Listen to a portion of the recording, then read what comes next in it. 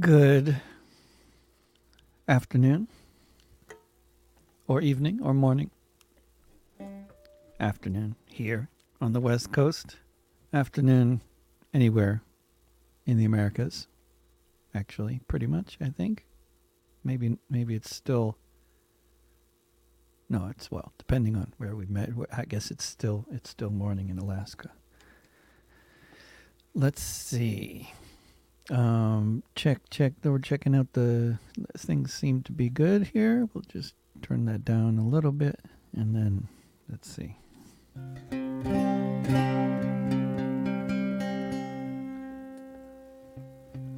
I was tuned up before, but then I played it more. This is a bouzouki, which is very, very closely related to the mandolin family. I mean, I'm not sure how it's different, really, when you come down to the basic qualities of it. But they're all different in their own ways, each of these instruments.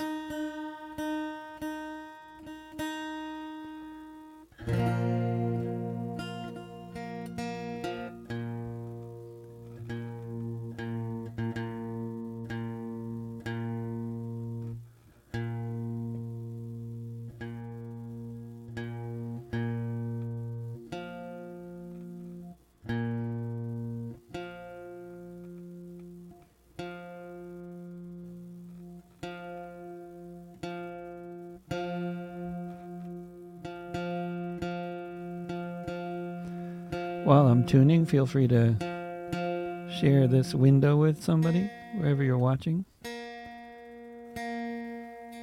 If somebody else might like it. I mean, not the tuning part.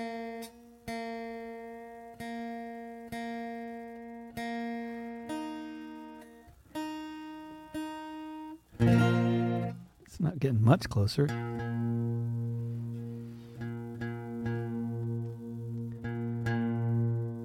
Can see why guitars got popular. They're easier to tune, for one thing. Except for 12 strings.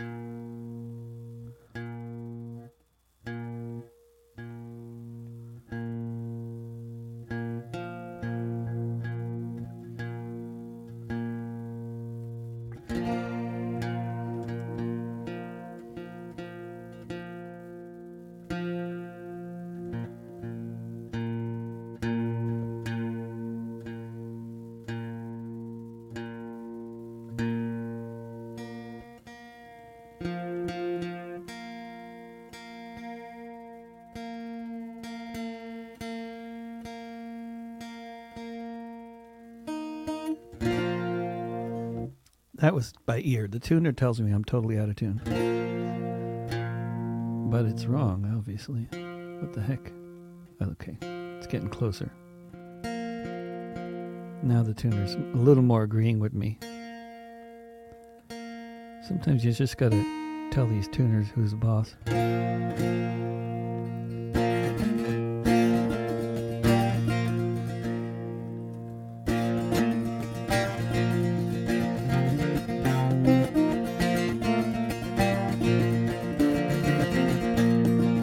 Fifth month of the year, on the 1st of May, known around the world as International Workers' Day. You'll still see people marching in every corner of the earth. St. John to Santiago, Kerala to Perth, all keeping alive the fantasy, what could happen down the line when the workers of the world combine.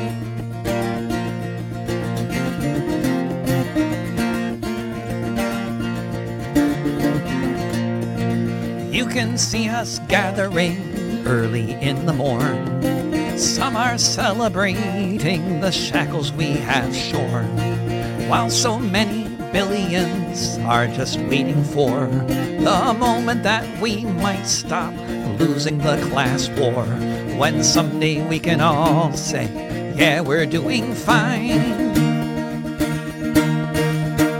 When the workers of the world combine.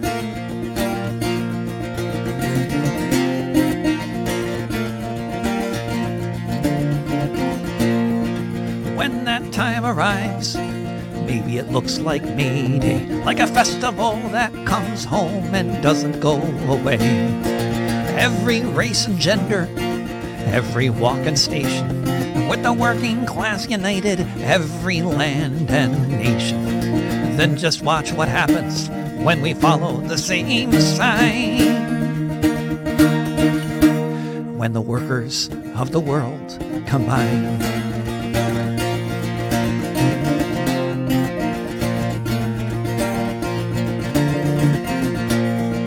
Fifth month of the year, on the 1st of May, known around the world as International Workers' Day.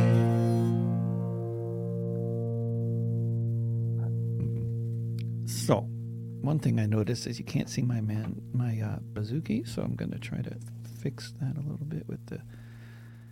Somebody says, I need a roadie, and that's quite true. The only problem would be, like, feeding and housing the roadie. But if there were a volunteer roadie, I need one right here too, just to do things like help me figure out how to adjust the webcam.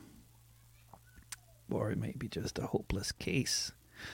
Here we go. That's a little better. You can see a little bit of it now. And I can see, obviously, I can see those, what folks are saying. There's Craig in Edinburgh. I think it looks very likely. We got a gig coming up in Edinburgh as well as Glasgow. And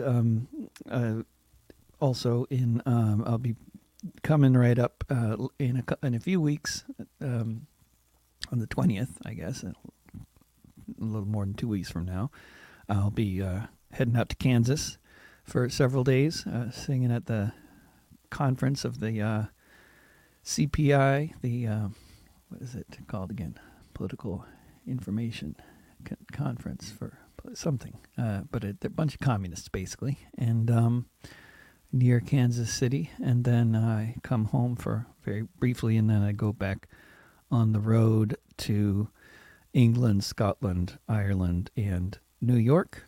And if anybody out there is in England, Scotland, Ireland, or New York, or Wales for that matter, or anywhere else in the northeastern U.S., I'd love to hear from you about a gig or whatever else you might want to write me about of any interest.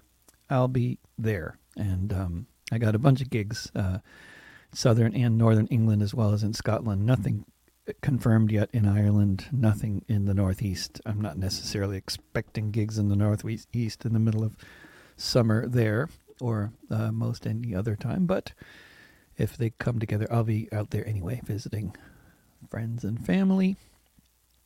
And there's your commercial announcement for the... And I'm looking at those comments. If anybody has comments related to something I should be doing with this little setup here, just tell me about it. And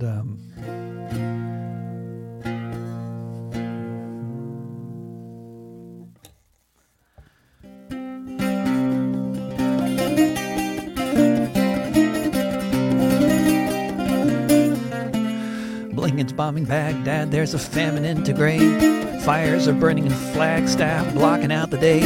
The wind blows so fiercely, the grass is turning brown. It's 116 degrees in Portland town.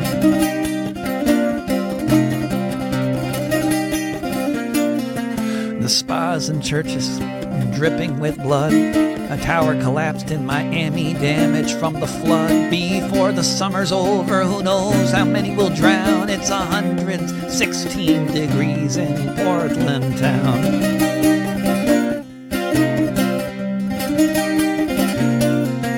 The prices of houses are rising like never before, along with ocean waters as the temperatures soar. The developers develop, water tables go down. It's 116 degrees in Portland town.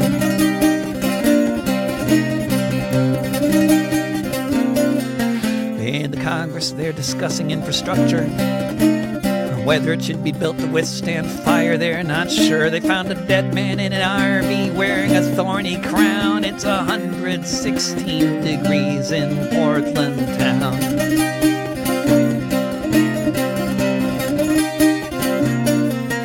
In the farms in the valley, they're out picking cherries, dropping dead in the field with a bucket of berries. City of bridges, each one like a frown. It's 116 degrees in Portland town.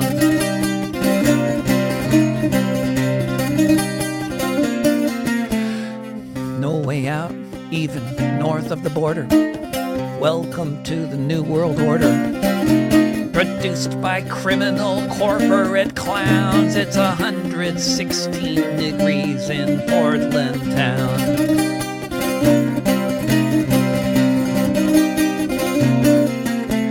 Blinken's bombing Baghdad. There's a famine in Tigray. That's last summer. They're predicting same kind of summer or a lot hotter this summer. And it's really quite a world we've all somehow or other inherited.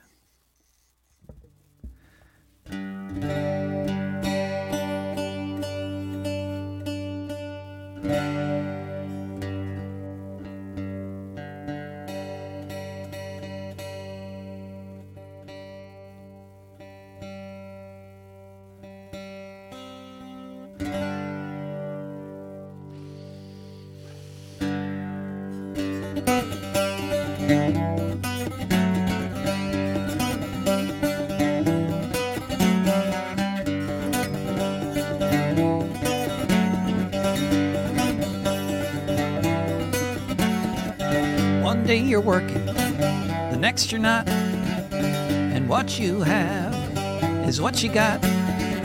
You lost the job you thought you'd keep. You wake up at night, you can't sleep. You got time now, time to dream, time to break down, cry and scream, and the earth spins round again.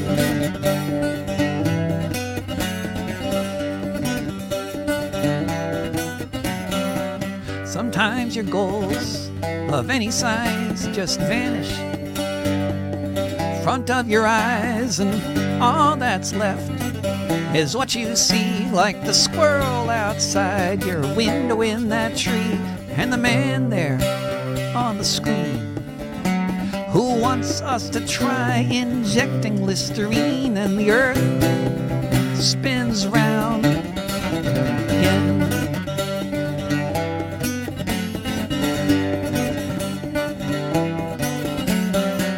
The dice are up, no telling where they'll land when they come down from the air. Everything can change and fall apart, and it can affect your lungs and your heart. Assumptions thrown, they're in the breeze. Who knows what they'll be when we're done with this disease, and the earth spins round again.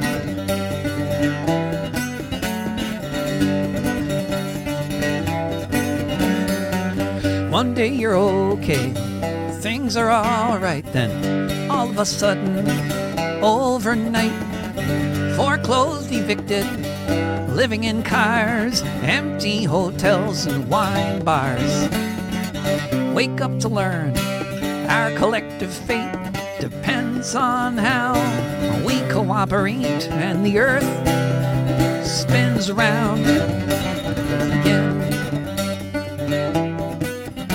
And the earth spins round again.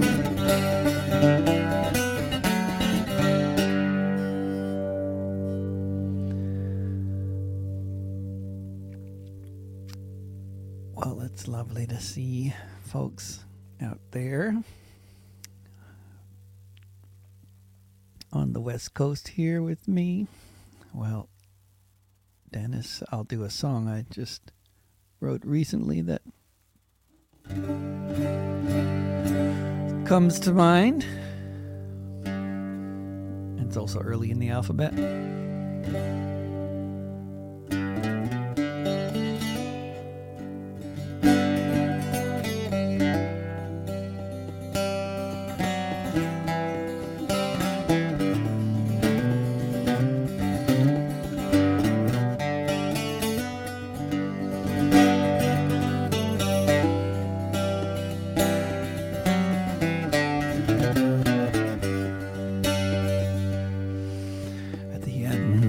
World War III, amid the lightning and thunder, those left alive as long as they live will wonder,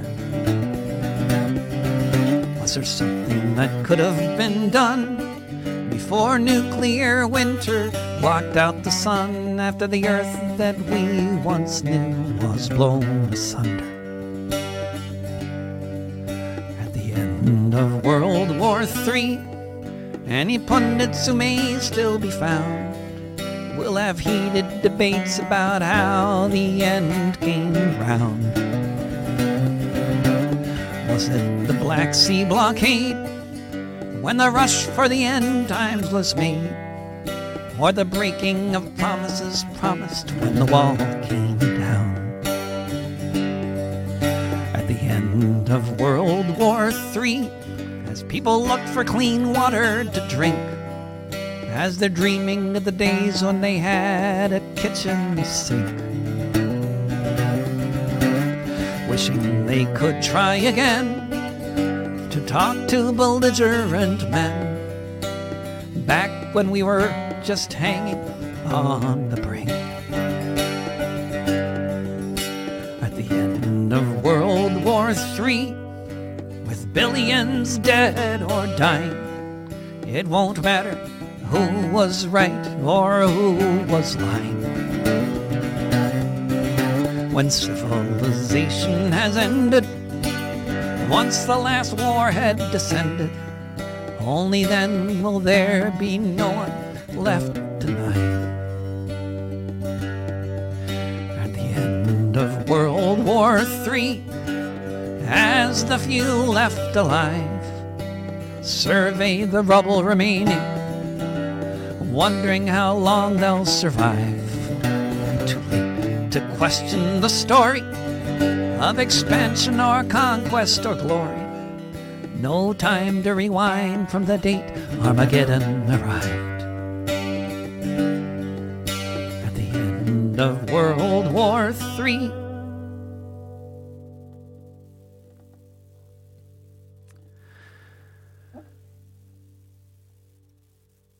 well, let's see. I was thinking about Kansas because I'm going to Kansas for the first time in a long time. And Kansas has quite a, actually so many places, if you look into it, has such an interesting history. I'm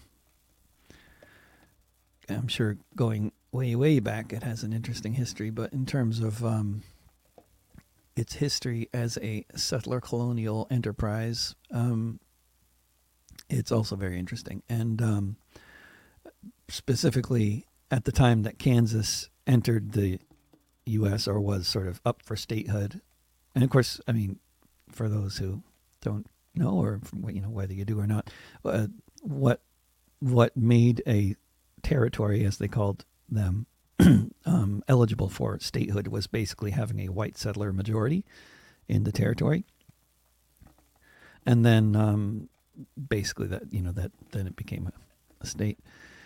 And Kansas, when it was in that situation, in the process of westward expansion, it was a question of whether it would be a free state or a slave state, because they were working on these compromises, these pre-Civil War compromises to, sort of balance these forces in order to avoid the Civil War that then happened. And John Brown was also trying to avoid the Civil War. with far lower death toll, arguably, John Brown and the armed forces of the abolitionist movement of the time drove the slave trade out of the nascent state of Kansas back to Missouri, which was a slave state at the time, which is also related to why you'll find the two cities called Kansas City on either side of the border between Kansas and Missouri. If I recall the history correctly, the Kansas side is largely, made up of folks who didn't want to be in Missouri, largely on account of their blackness. And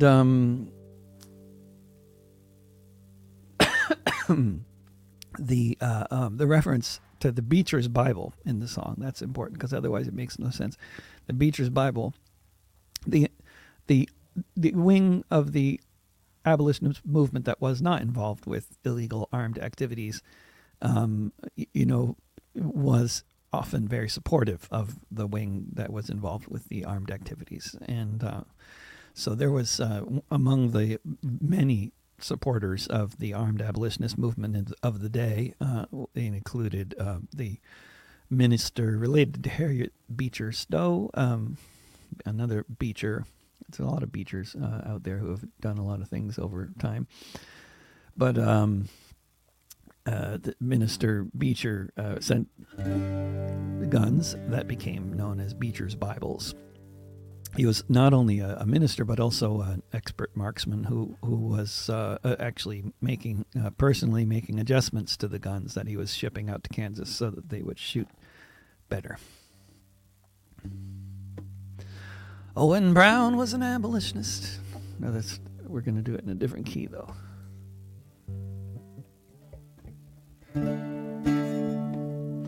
Owen Brown was an abolitionist. John was Owen's son. He grew up in New England.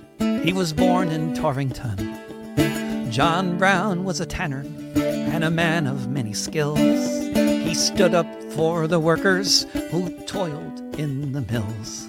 He stood up for the Indians. He stood up for the women, for the oppressed and the exploited. This good man stood with them. So when Kansas was bleeding, he went and joined the fray. If the slave trade wanted Kansas, the slave trade would have to pay. Riding through the Kansas prairie with a fine and loyal band. Glory, hallelujah. Beecher's Bible in his hand. Glory, hallelujah. Beecher's Bible in his hand. With 2,000 of New England's best and bravest sons, Captain Brown fought in Kansas with a Bible and a gun. When Free Lawrence was on fire, lighting up the night, the ruffians would flee. John Brown would stand and fight. Lincoln called him a fanatic, and he was a Christian who thought you should do unto others as you'd have others do unto you. Christ said, love your neighbor, and if your neighbor's held in slavery, he was one who felt his duty was to fight to set them free. Riding through the Kansas prairie with a fine and loyal band. Glory, hallelujah. Beecher's Bible in his hand. Glory, hallelujah. Beecher's Bible in his hand.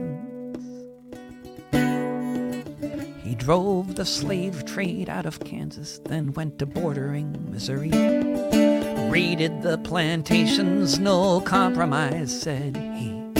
Broke the chains and shackles, rode at night to Canada. Out of the nightmare, the devil's friend America. He was caught in Harper's Ferry, his family lying dead. They questioned him for hours as he lay there and bled. They hanged him on the gallows, they laid him in his grave. John Brown was a Christian, and he died to free the slave. Riding through the Kansas prairie with a fine and loyal band. Glory, hallelujah. Beecher's Bible in his hand. Glory, hallelujah. Beecher's Bible in his hand.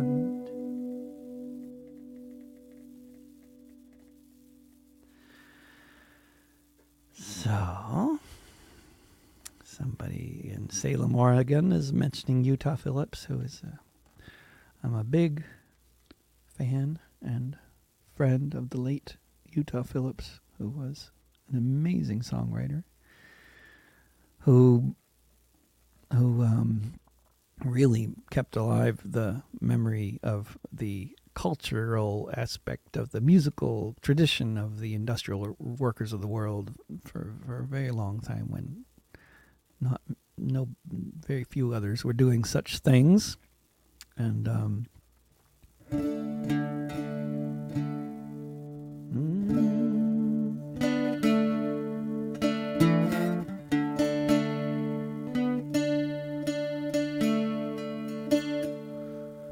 let's see here. Something that you did I could do, but I'm just drawing a blank on how it should go. Do something else. Something related to the working class. How about? Well, one of the places I'll be going is coming up soon is Scotland, and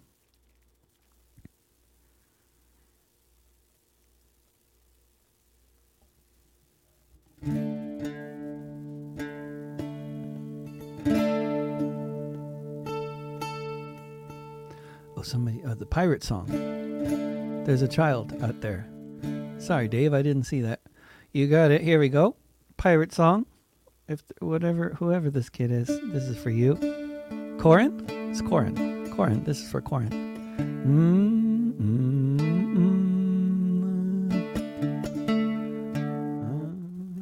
Let's see, what key should we do?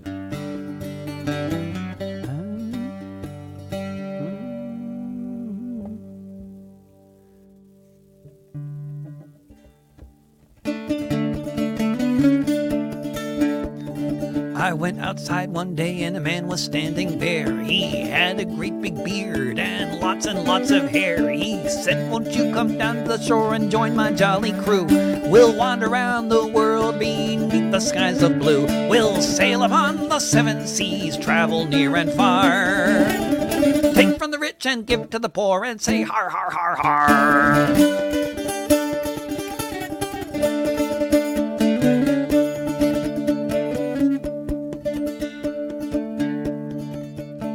Go out on the ocean, and when the coast is clear, we'll eat birthday cake each day of the year. We'll land on a little island, then we'll form a choir, blow on whistles and kazoos, and dance around a fire. We'll sail upon the seven seas, travel near and far. Take from the rich and give to the poor, and say har, har, har, har.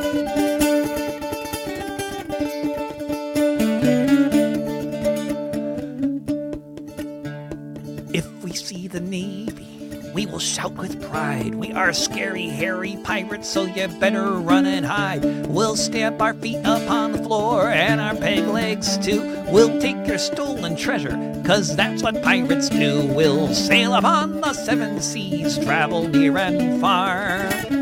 Take from the rich and give to the poor, and say har, har, har, har. We'll sail upon the seven seas, travel near and far. Take from the rich and give to the poor, and say har, har, har, har.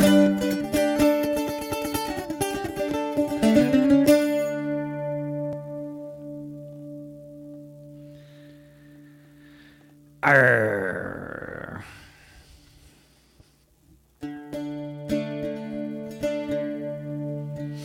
Jet fighters bombed the palace.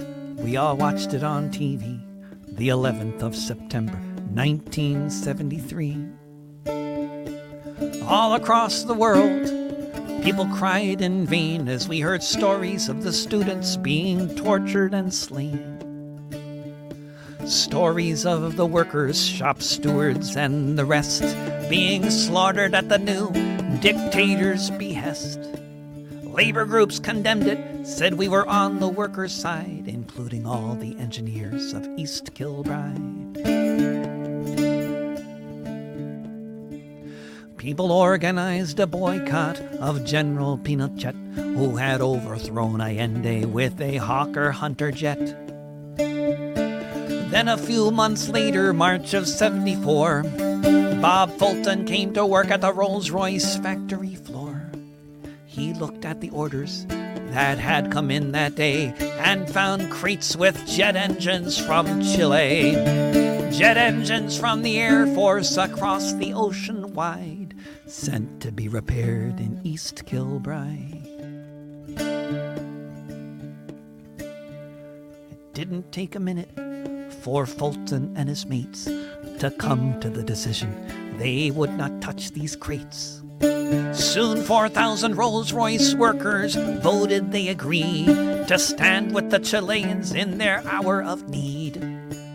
Management decried them, the Tories screamed and cussed, but the Hawker Hunter engines were left to sit and rust. Nowhere else on earth were workers qualified to repair the engines sitting there in East Kilbride.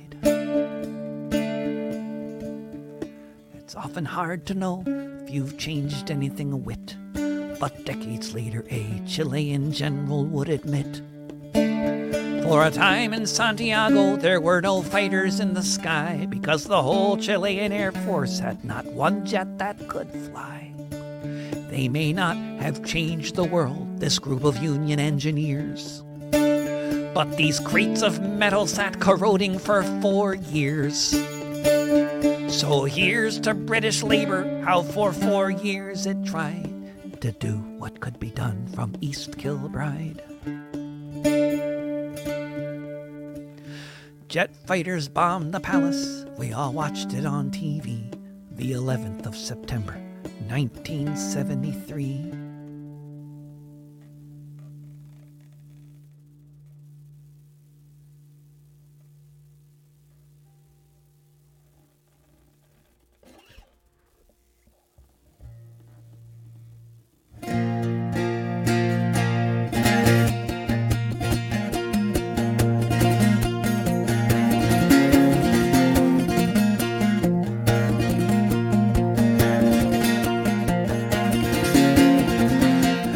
Working 2 jobs and living in a tent when a house costs $1 million and you can't pay the rent. When politicians say they'll help, but it keeps getting worse each time the landlord lobby pulls the strings of the purse. When the human right to housing isn't even part of the debate, you know you're living in a failed state.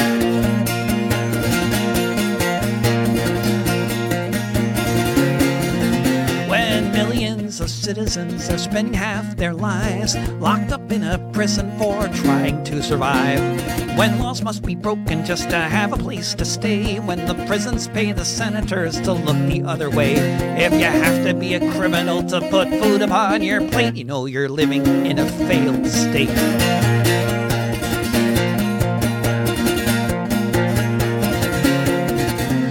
Facing climate breakdown, when the trees are all on fire, when half the country's underwater, when a climate change denier runs the nation, and the opposition party votes for oil rigs and pipelines. It's not so much a country as it is a corporation buckling under its weight. You know you're living in a failed state.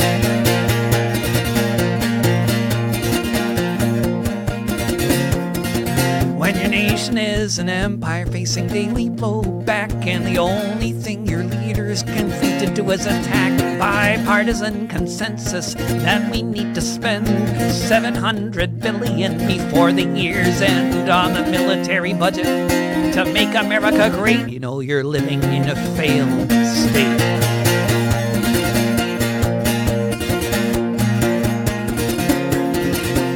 when almost every day some psycho with a gun has to open fire on a crowd before it's done. When an elementary school becomes a free fire zone, and all they can say is it's okay now, he was acting alone. Buy some armor, pray to God, and hide behind a gate. You know you're living in a failed state. You know you're living in a failed state. You know you're living in a failed state.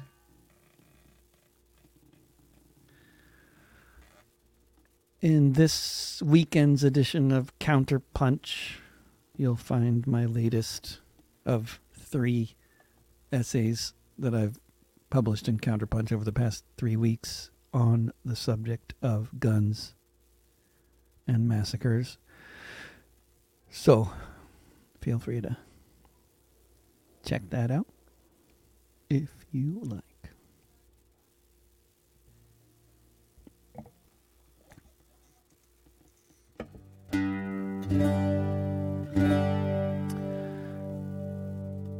I guess it was 9 days ago, was it one of many horrendous anniversaries? Jacob Blake was walking to his SUV.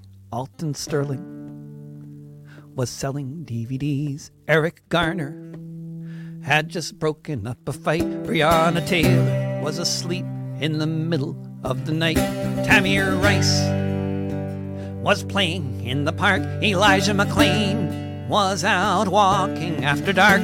Dominique Clayton was sleeping in her bed where she was shot by a cop in the back of her head. Say their names. Say their names. Say their names. Say their names. Walter Scott was driving to a store. Betty Jones was answering her door. Philando Castile was driving home with his girlfriend. Anthony Hill was naked on the grass when he met his end. Edsel Ford was walking in his neighborhood. Michael Brown was blown away just standing where he stood. Kendra James was shot to death at a traffic stop by yet another unaccountable killer cop. Say their names. Say their names. Say their names. Say their names. Atiana Jefferson was playing a video game with her little nephew. Gunned down just the same. Oscar Grant was celebrating the new year, handcuffed when the shots rang out that everyone could hear. Eric Reason pulled into a parking spot. Not long after that was when he was shot. George Floyd was just shopping in a store. Micah Xavier Johnson thought he was still at war. Say their names. Say their names. Say their names. Say their names. Say their names.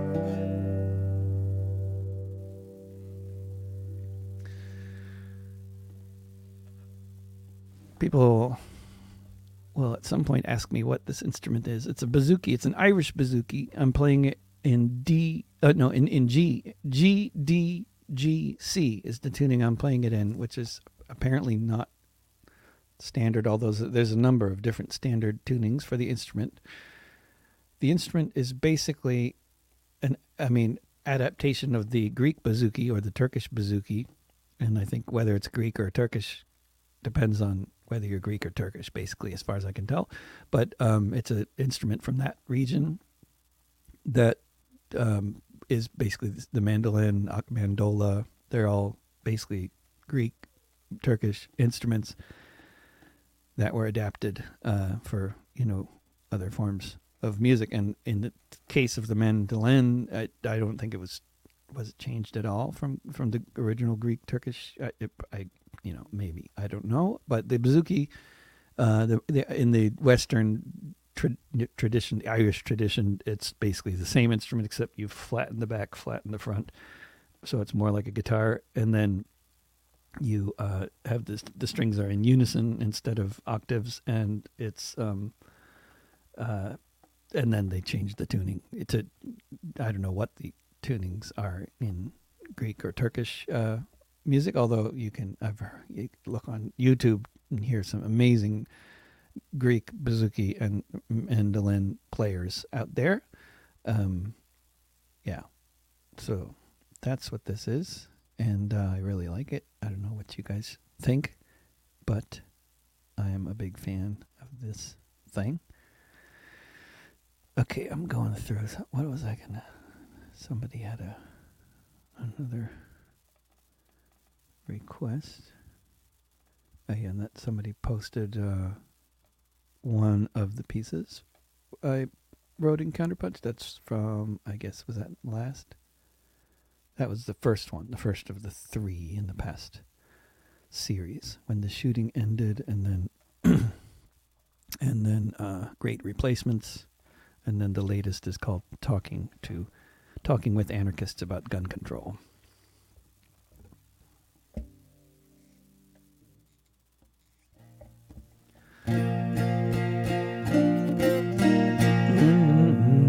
And I don't have any gigs in Wales, but right now is the anniversary of the first time the red flags were ever used as a symbol of revolution in the world, according to Welsh historians, in the uprising of Merthyr Tydfil in Wales in 1831. An uprising that happened during the first week of June 1831, right now, 1831. And it's of particular note, perhaps, to people now, I would say, because of the conditions that the miners there were rebelling against, which basically had to do with wages lowering and the cost of food and other necessities increasing, which is a terrible combination that leads to uprisings of one kind or another, like the ones that are going on around the world right now, as a direct consequence of all sorts of things related to the war in Ukraine, sanctions on Russia, etc. 1831, The age of industry begun. For the working folk of Wales, life was short. With wages cut again, it was only sensible that then folks took over, shut down the debtors' court. The gentry pulled the wire, told their men to open fire and restore the rule of their estate. But as the night descended and the battle ended, the soldiers had all fled behind a gate. They chanted cheese and bread, and our children must be fed, in the days when Wales rose against the crown. They chanted cheese and bread with a bloody loaf above their heads when the red flag flew in Merthyr town.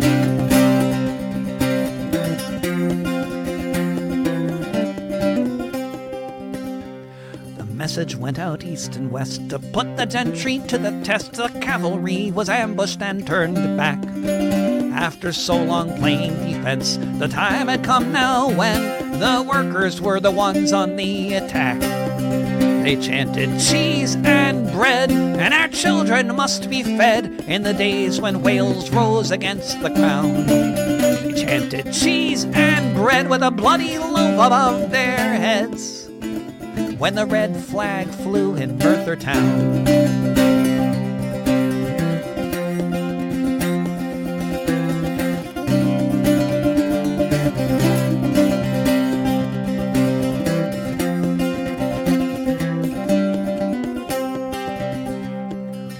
Sent soldiers by the score till order was restored. Then came Dick Penderyn's execution, another martyr for the cause, meant to give us pause the next time people call for revolution. They chanted cheese and bread, and our children must be fed in the days when Wales rose against the crown. They chanted cheese and bread with a bloody loaf above their heads when the red flag flew in Merthyr Town.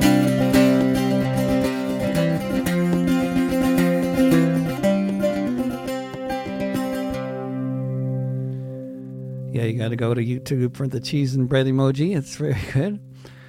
And yeah, Paula comments about how this is the bouzouki, whether it's a Greek bouzouki or Turkish bouzouki, depends on whether, you know, you're in Greece or Turkey or, you know, and that's definitely the true of the coffee as well, whether it's like, you know, and of course here you're getting into dangerous cultural ground here, but the difference between Greek coffee and Turkish coffee is that Greek coffee is called Greek coffee, Turkish coffee is called Turkish coffee. That is the difference. Also, Arabic coffee, it's called Arabic coffee. That's the difference between Arabic coffee, Greek coffee, and Turkish coffee. And I don't even know what the Israelis call it. They probably call it Israeli coffee. I think the Israelis call it Turkish coffee because they wouldn't want to admit to Arabs doing anything useful, so they call it Turkish coffee. I actually heard an Israeli call Arabic numerals Latin numerals, which they're not. I mean, Arabic numerals are way better. That's why we use them all over the world. Latin numerals were very, very primitive compared to Arabic. But you know, it's just, I don't think they were even, this person who did it, I don't think they were even doing it on purpose. You know, it was like it's just a sort of knee-jerk racist kind of thing. Oh, what a world. Let's see here. I'll do this song. This is a song I often think I should do, and then I don't.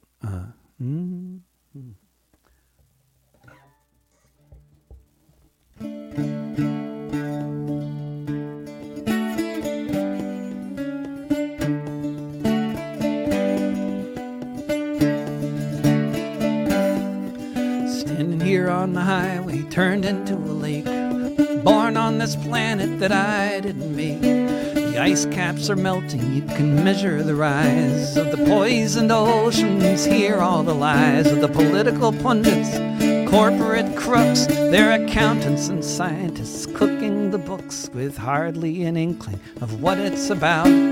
Wedded to profit in flood and in drought, I'm talking to you from here at the end of the world.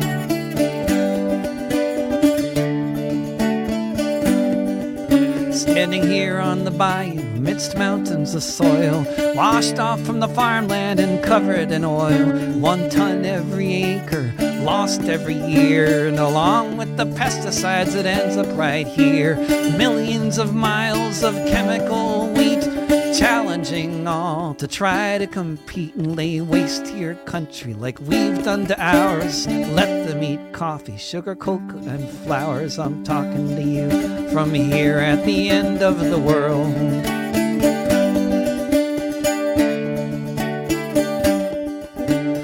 Here in the city, shrouded in smoke, 10 million people this morning awoke to a future of cancer, industrial disease. So let's build some more suburbs and buy SUVs. Let's cut down the mountains, burn all the coal, put all the money in a humongous bowl. They'll call it progress and they'll blame it on you to end life as we know it, to enrich the few. I'm talking to you from here at the end of the world.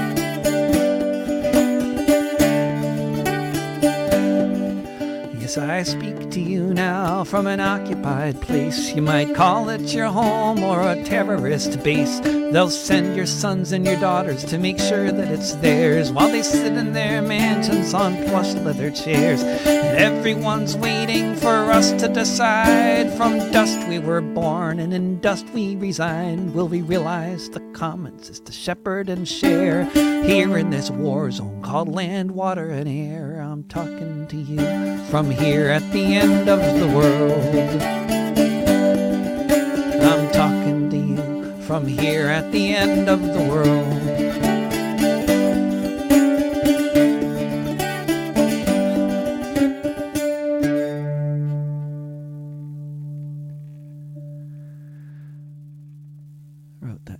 20 years ago.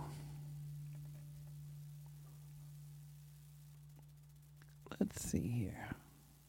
Going through songs here.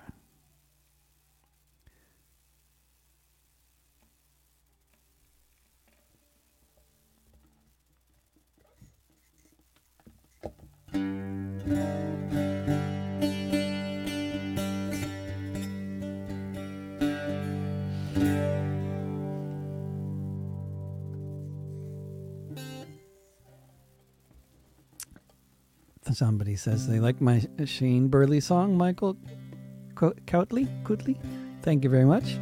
Go to davidrovics.com/trolls if you want to hear my song about the cancel culture commander who tells me I'm an anti-Semite.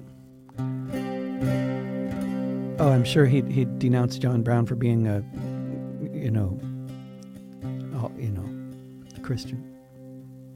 Oh, speaking of, let's see. That reminds me of one of those requests, which I actually do know. Sorry, I don't mean to be ignoring all the requests. It's just I don't necessarily. I don't know how well I could pull them all off. So let's see. This one, though, I was practicing, recently recorded with Kamala. If you look up on YouTube or on SoundCloud, you'll find a new recording, a new playlist called Prolesville Sessions, recorded with this here microphone. Not the most professional quality recording in the world, but it's pretty good. Nice vocal harmony from Kamala Emmanuel. And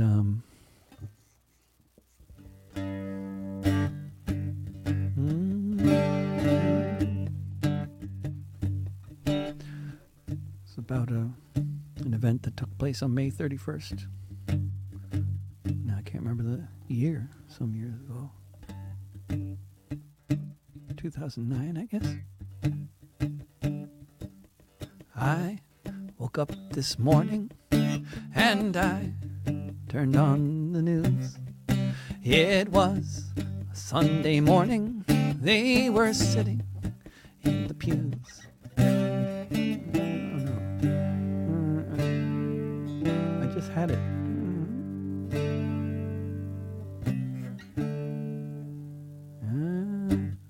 Woke up this morning and I turned on the news. It was Sunday morning. They were sitting in the pews. The doctor's wife was in the choir. She was about to sing. She saw it all in front of her, and she heard that awful ring. In the name of God, he held his pistol pointed at the doctor's head. In the name of God, he pulled the trigger. Now the doctor's lying dead.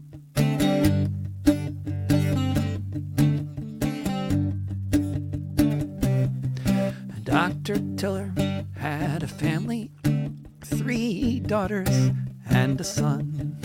2 girls were both doctors who were proud of what he'd done.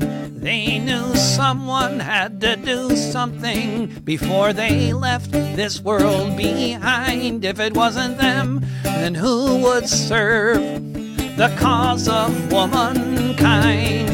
In the name of God, he held his pistol pointed at the doctor's head. In the name of God, he pulled the trigger.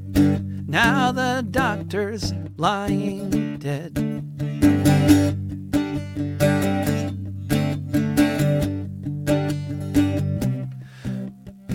This is not Afghanistan, it's the heartland, USA, where a girl has to wonder if she'll get acid in her face, where they bomb the women's clinics because the preacher told them to, where the man there on the TV tells them that's what they should do. In the name of God, he held his pistol pointed at the doctor's head. In the name of God, he pulled the trigger. Now the doctor's lying dead. In the name of God.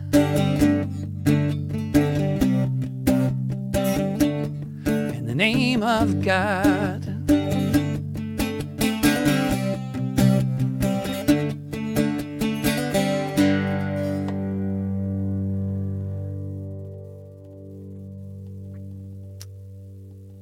Well, I kind of messed that song up pretty good.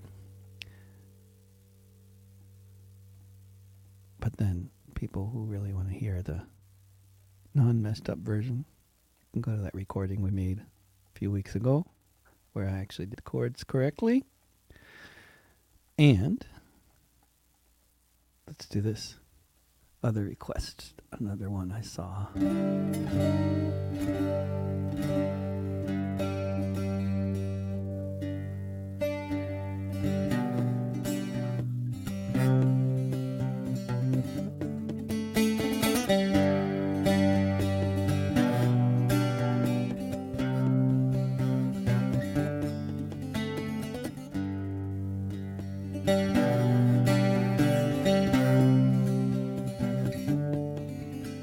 You're sitting here in front of me, floating in a cloud.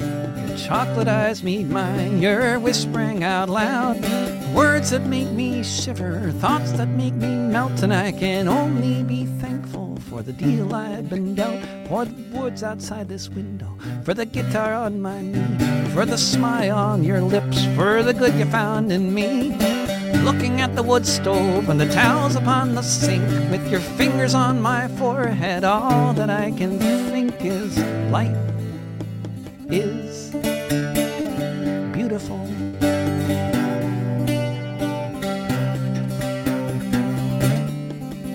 For the way you kiss my fingers, for the way you hold my hands, for the way you look in those leather pants, for the times like now when I just gotta roll another smoke, breathe deeply for a minute and take another toke. Life is beautiful.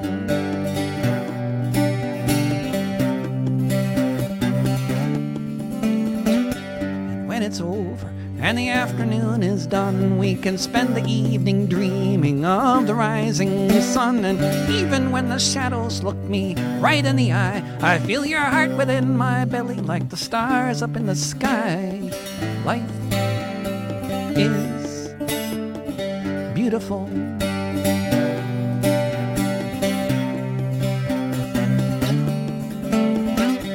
Life is beautiful.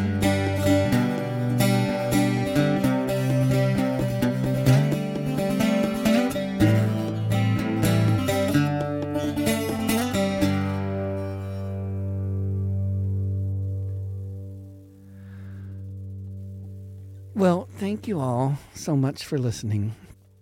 And it's a pleasure being back with you here on the internet. But if you're in England, Scotland, Ireland, or the New York area, then I hope to see you. Or back in Oregon, where I am now. Hope to see you sometime in the next few weeks, several weeks. I'll be in Kansas from the 20th to the 24th of June, and then I'll be going to England from the 28th of June until July 28th. I'll be in England, and then Scotland, Ireland. And then after that, fly to New York for the first 10 days of August or so. And davidrovics.com/tour for the details of those gigs. And if anybody is in any of those places and might be inclined to organize something, I would love to hear from you. Just drop me a line on whatever platform you're watching on, or my email is at david@davidrovics.com.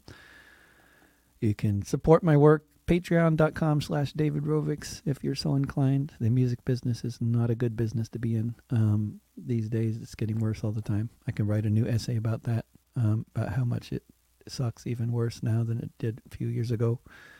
But it's, that's not why we do these things generally. Anyway, I digress. It's all a digression. I'll do one more song for all our friends and comrades that aren't here anymore. When the world has gone crazy and it's all becoming clear, when they're gunning down our comrades and it seems the end is near, As they're loading up the launchers for the tear gas grenades, we can take off our bandanas and kiss behind the barricades. When it's madness all around, and you can see this at a glance, we will sing and we will cry, we will laugh and we will dance. As they shout their marching orders beneath the helicopter blades, we shall seize the moment for a kiss behind the barricades. They will try to break our spirit, and at times they may succeed, but our love for the world is stronger than their greed. When the building is surrounded and hope begins to fade, in my final hour, a kiss behind the barricades. As the movement grows, there will be hills and bends, but at the center of the struggle are your lovers and your friends. And the more we hold each other up, the less we can be swayed. Here's to love and solidarity, and a kiss behind the barricades.